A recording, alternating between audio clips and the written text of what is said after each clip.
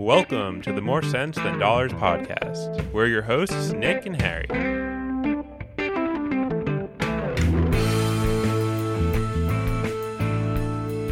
What's up, everybody? Lucky episode number 13. How you doing, Nick? You ready to talk about insurance today? Should we have skipped this one and just gone to episode 14 like the hotels do? Yeah, I think that's what we're supposed to do, but I'm not superstitious. I'm only a little stitious. I thought you were setting me up for the punchline, but you kept it for yourself. No, I agree. It's nonsense. How's it going? All right. What about highs and lows? Financial highs and lows. Let's get right to it. My high today is I've had a bad habit the last few years where I splurge around my birthday. I treat myself too much and I blow up my budget and then I have to spend a couple months scrambling. And this year, at least, we're 3 days after my birthday at this point, and I have not done that yet. Little birthday gift to yourself.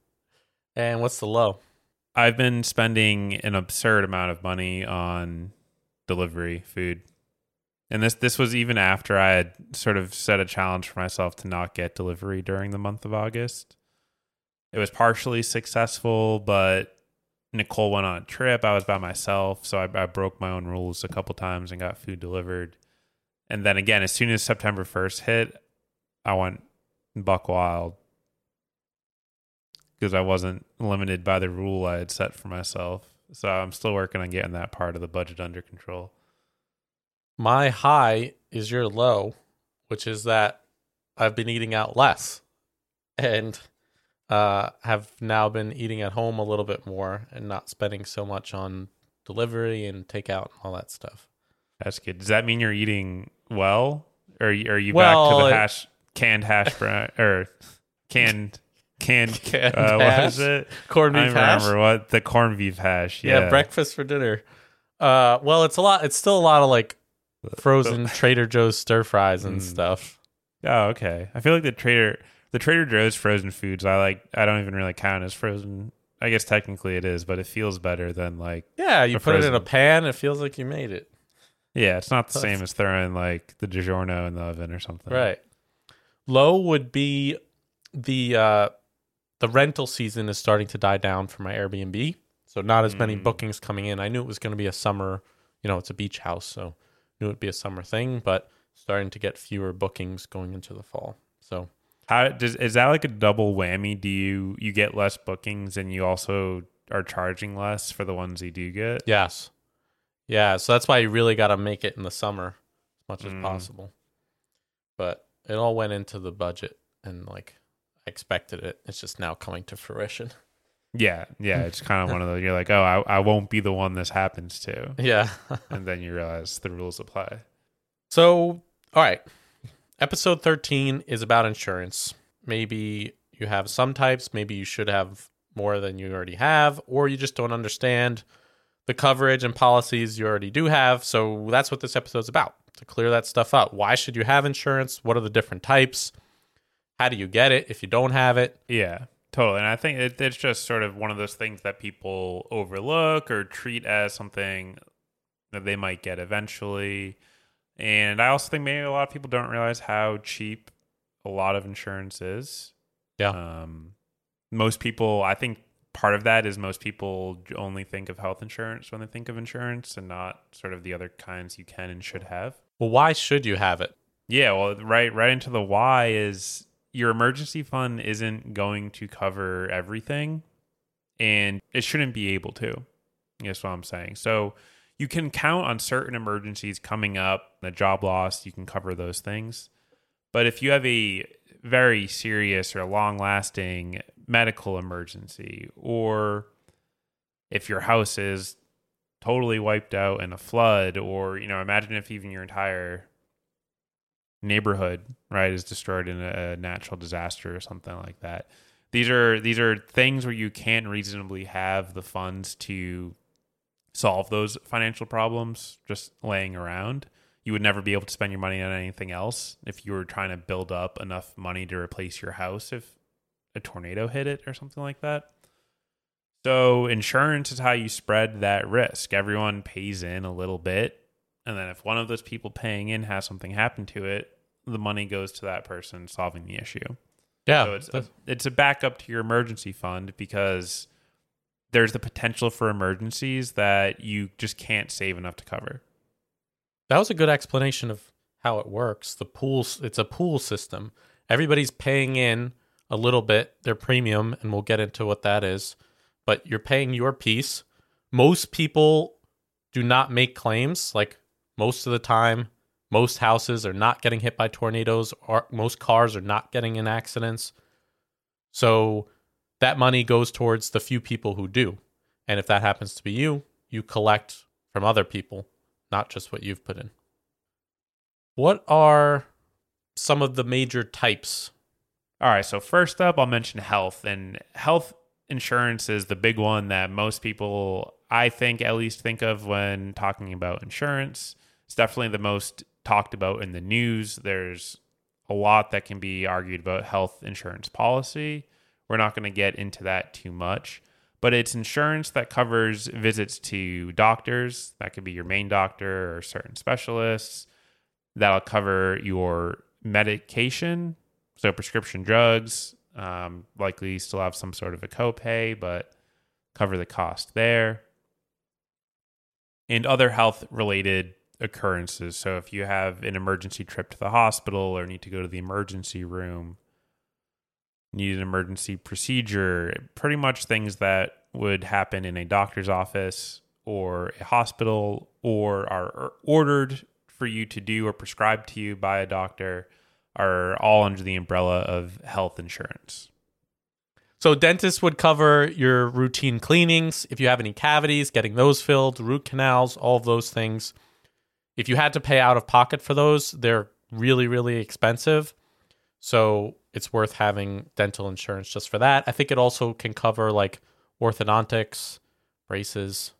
That's thousands and thousands of dollars. So, and staying in that vein, there's also vision insurance. This is similar to dental in that it's typically not included with your regular health insurance, but is something that you usually can get through your job.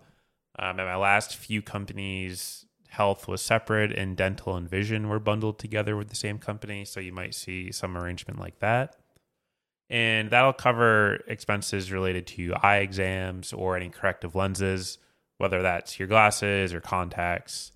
And sometimes there is some coverage of more expensive corrective procedures. I know at least one company I've been at, their LASIK? vision insurance, yeah, it had some sort of LASIK discount.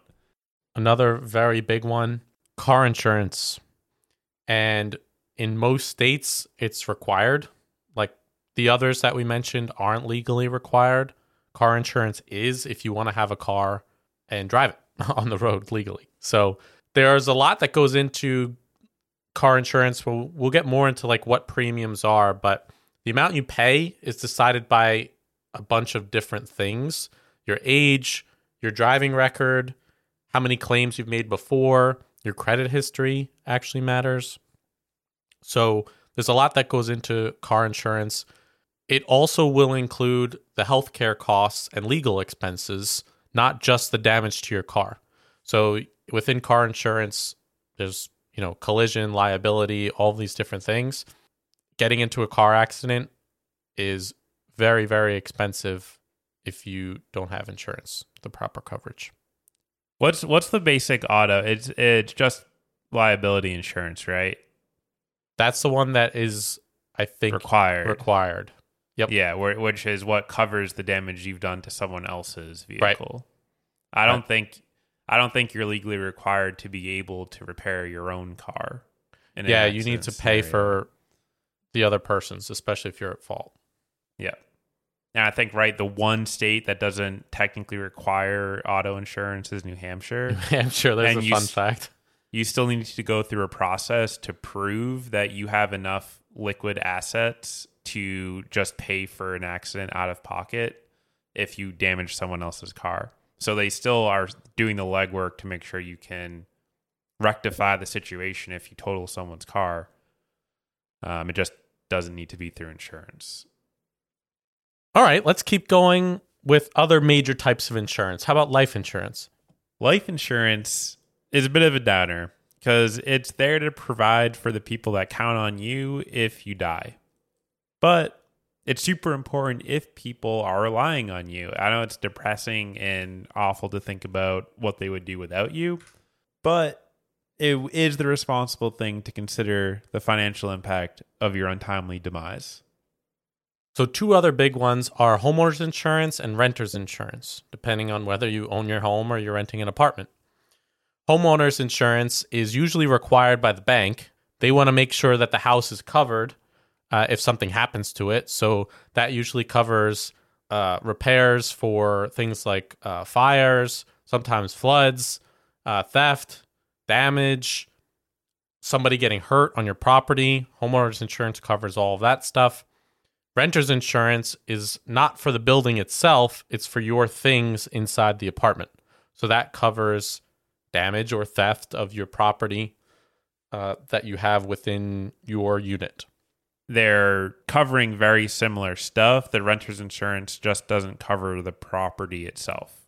Right. That's your landlord's problem. Exactly. Homeowners covers everything that renters covers plus damage to the actual property itself.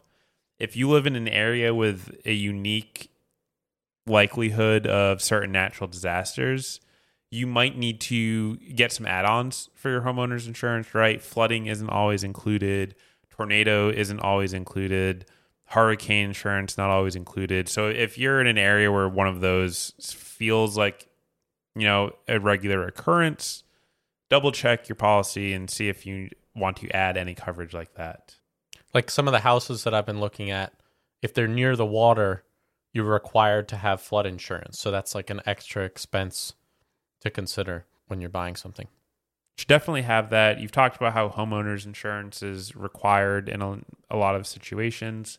In my experience, renters insurance has been required for, I think, every lease I've signed on an apartment. And it's pretty cheap. I mean, I think I pay $15 a month maybe, and that covers both my and my girlfriend's stuff. We have a joint policy there. As a single person, I think I've paid as low as $7 a month or something for renter's insurance. You don't want to be on the hook for all your stuff if somebody else in the building leaves their stove on and sets the building on fire, right? And then you lose all your stuff.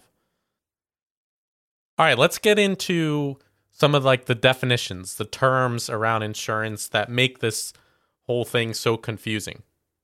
Like copay, for example.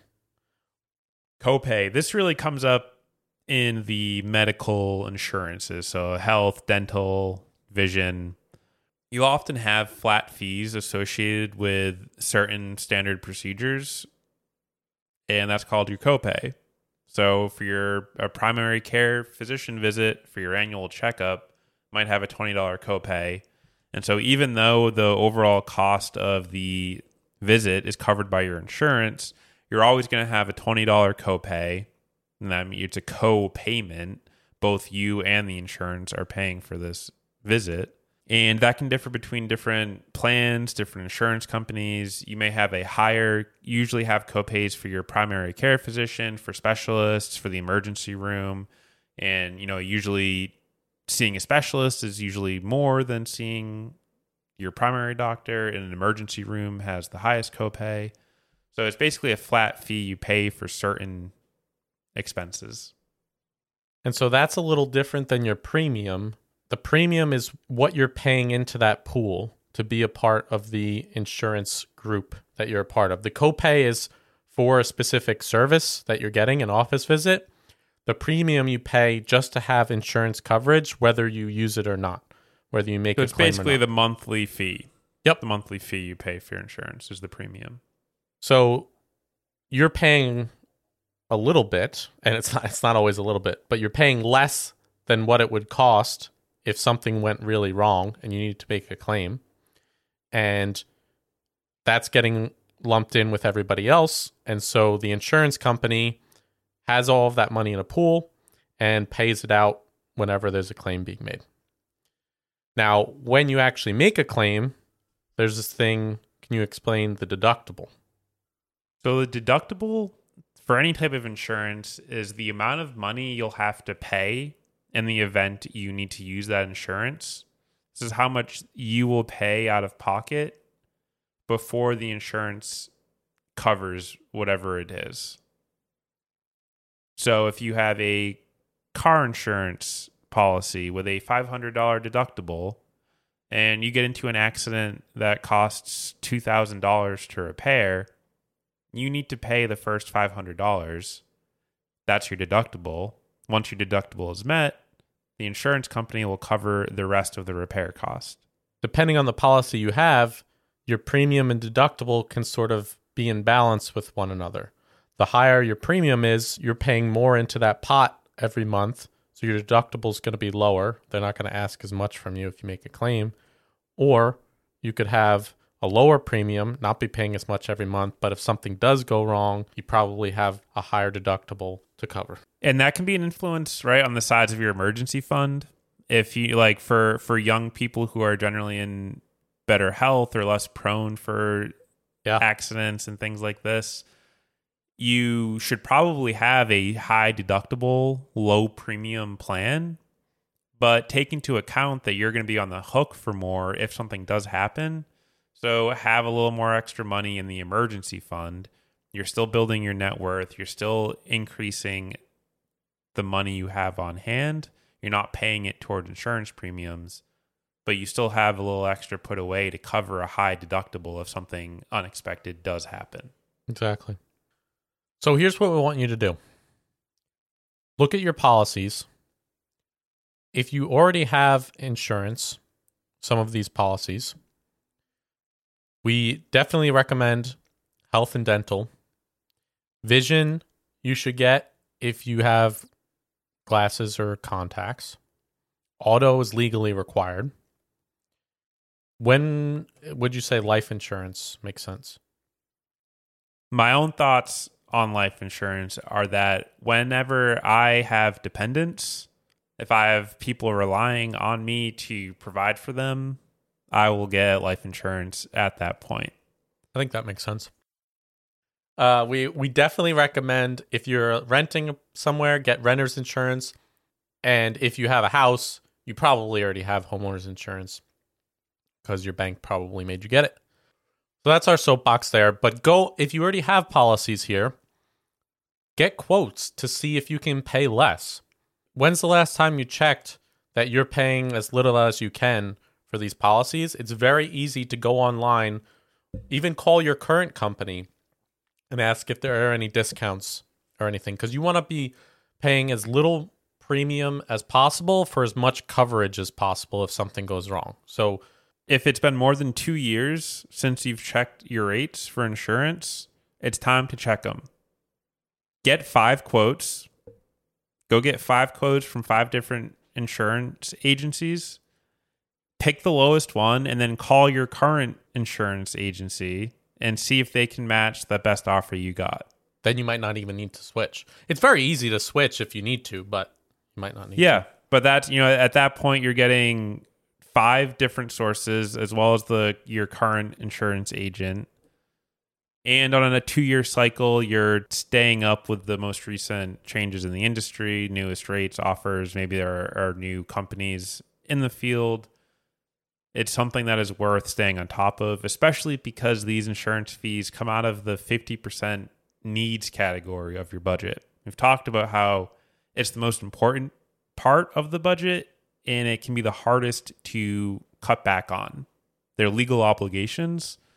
So you're usually locked into a mortgage for a long time. You're locked into your lease for at least a year usually. It can be tough to find opportunities to shave money from your legal obligations. So getting a cheaper insurance rate is a great way to do that. And just make sure whatever your deductible is, you have ready in your emergency fund to cover it.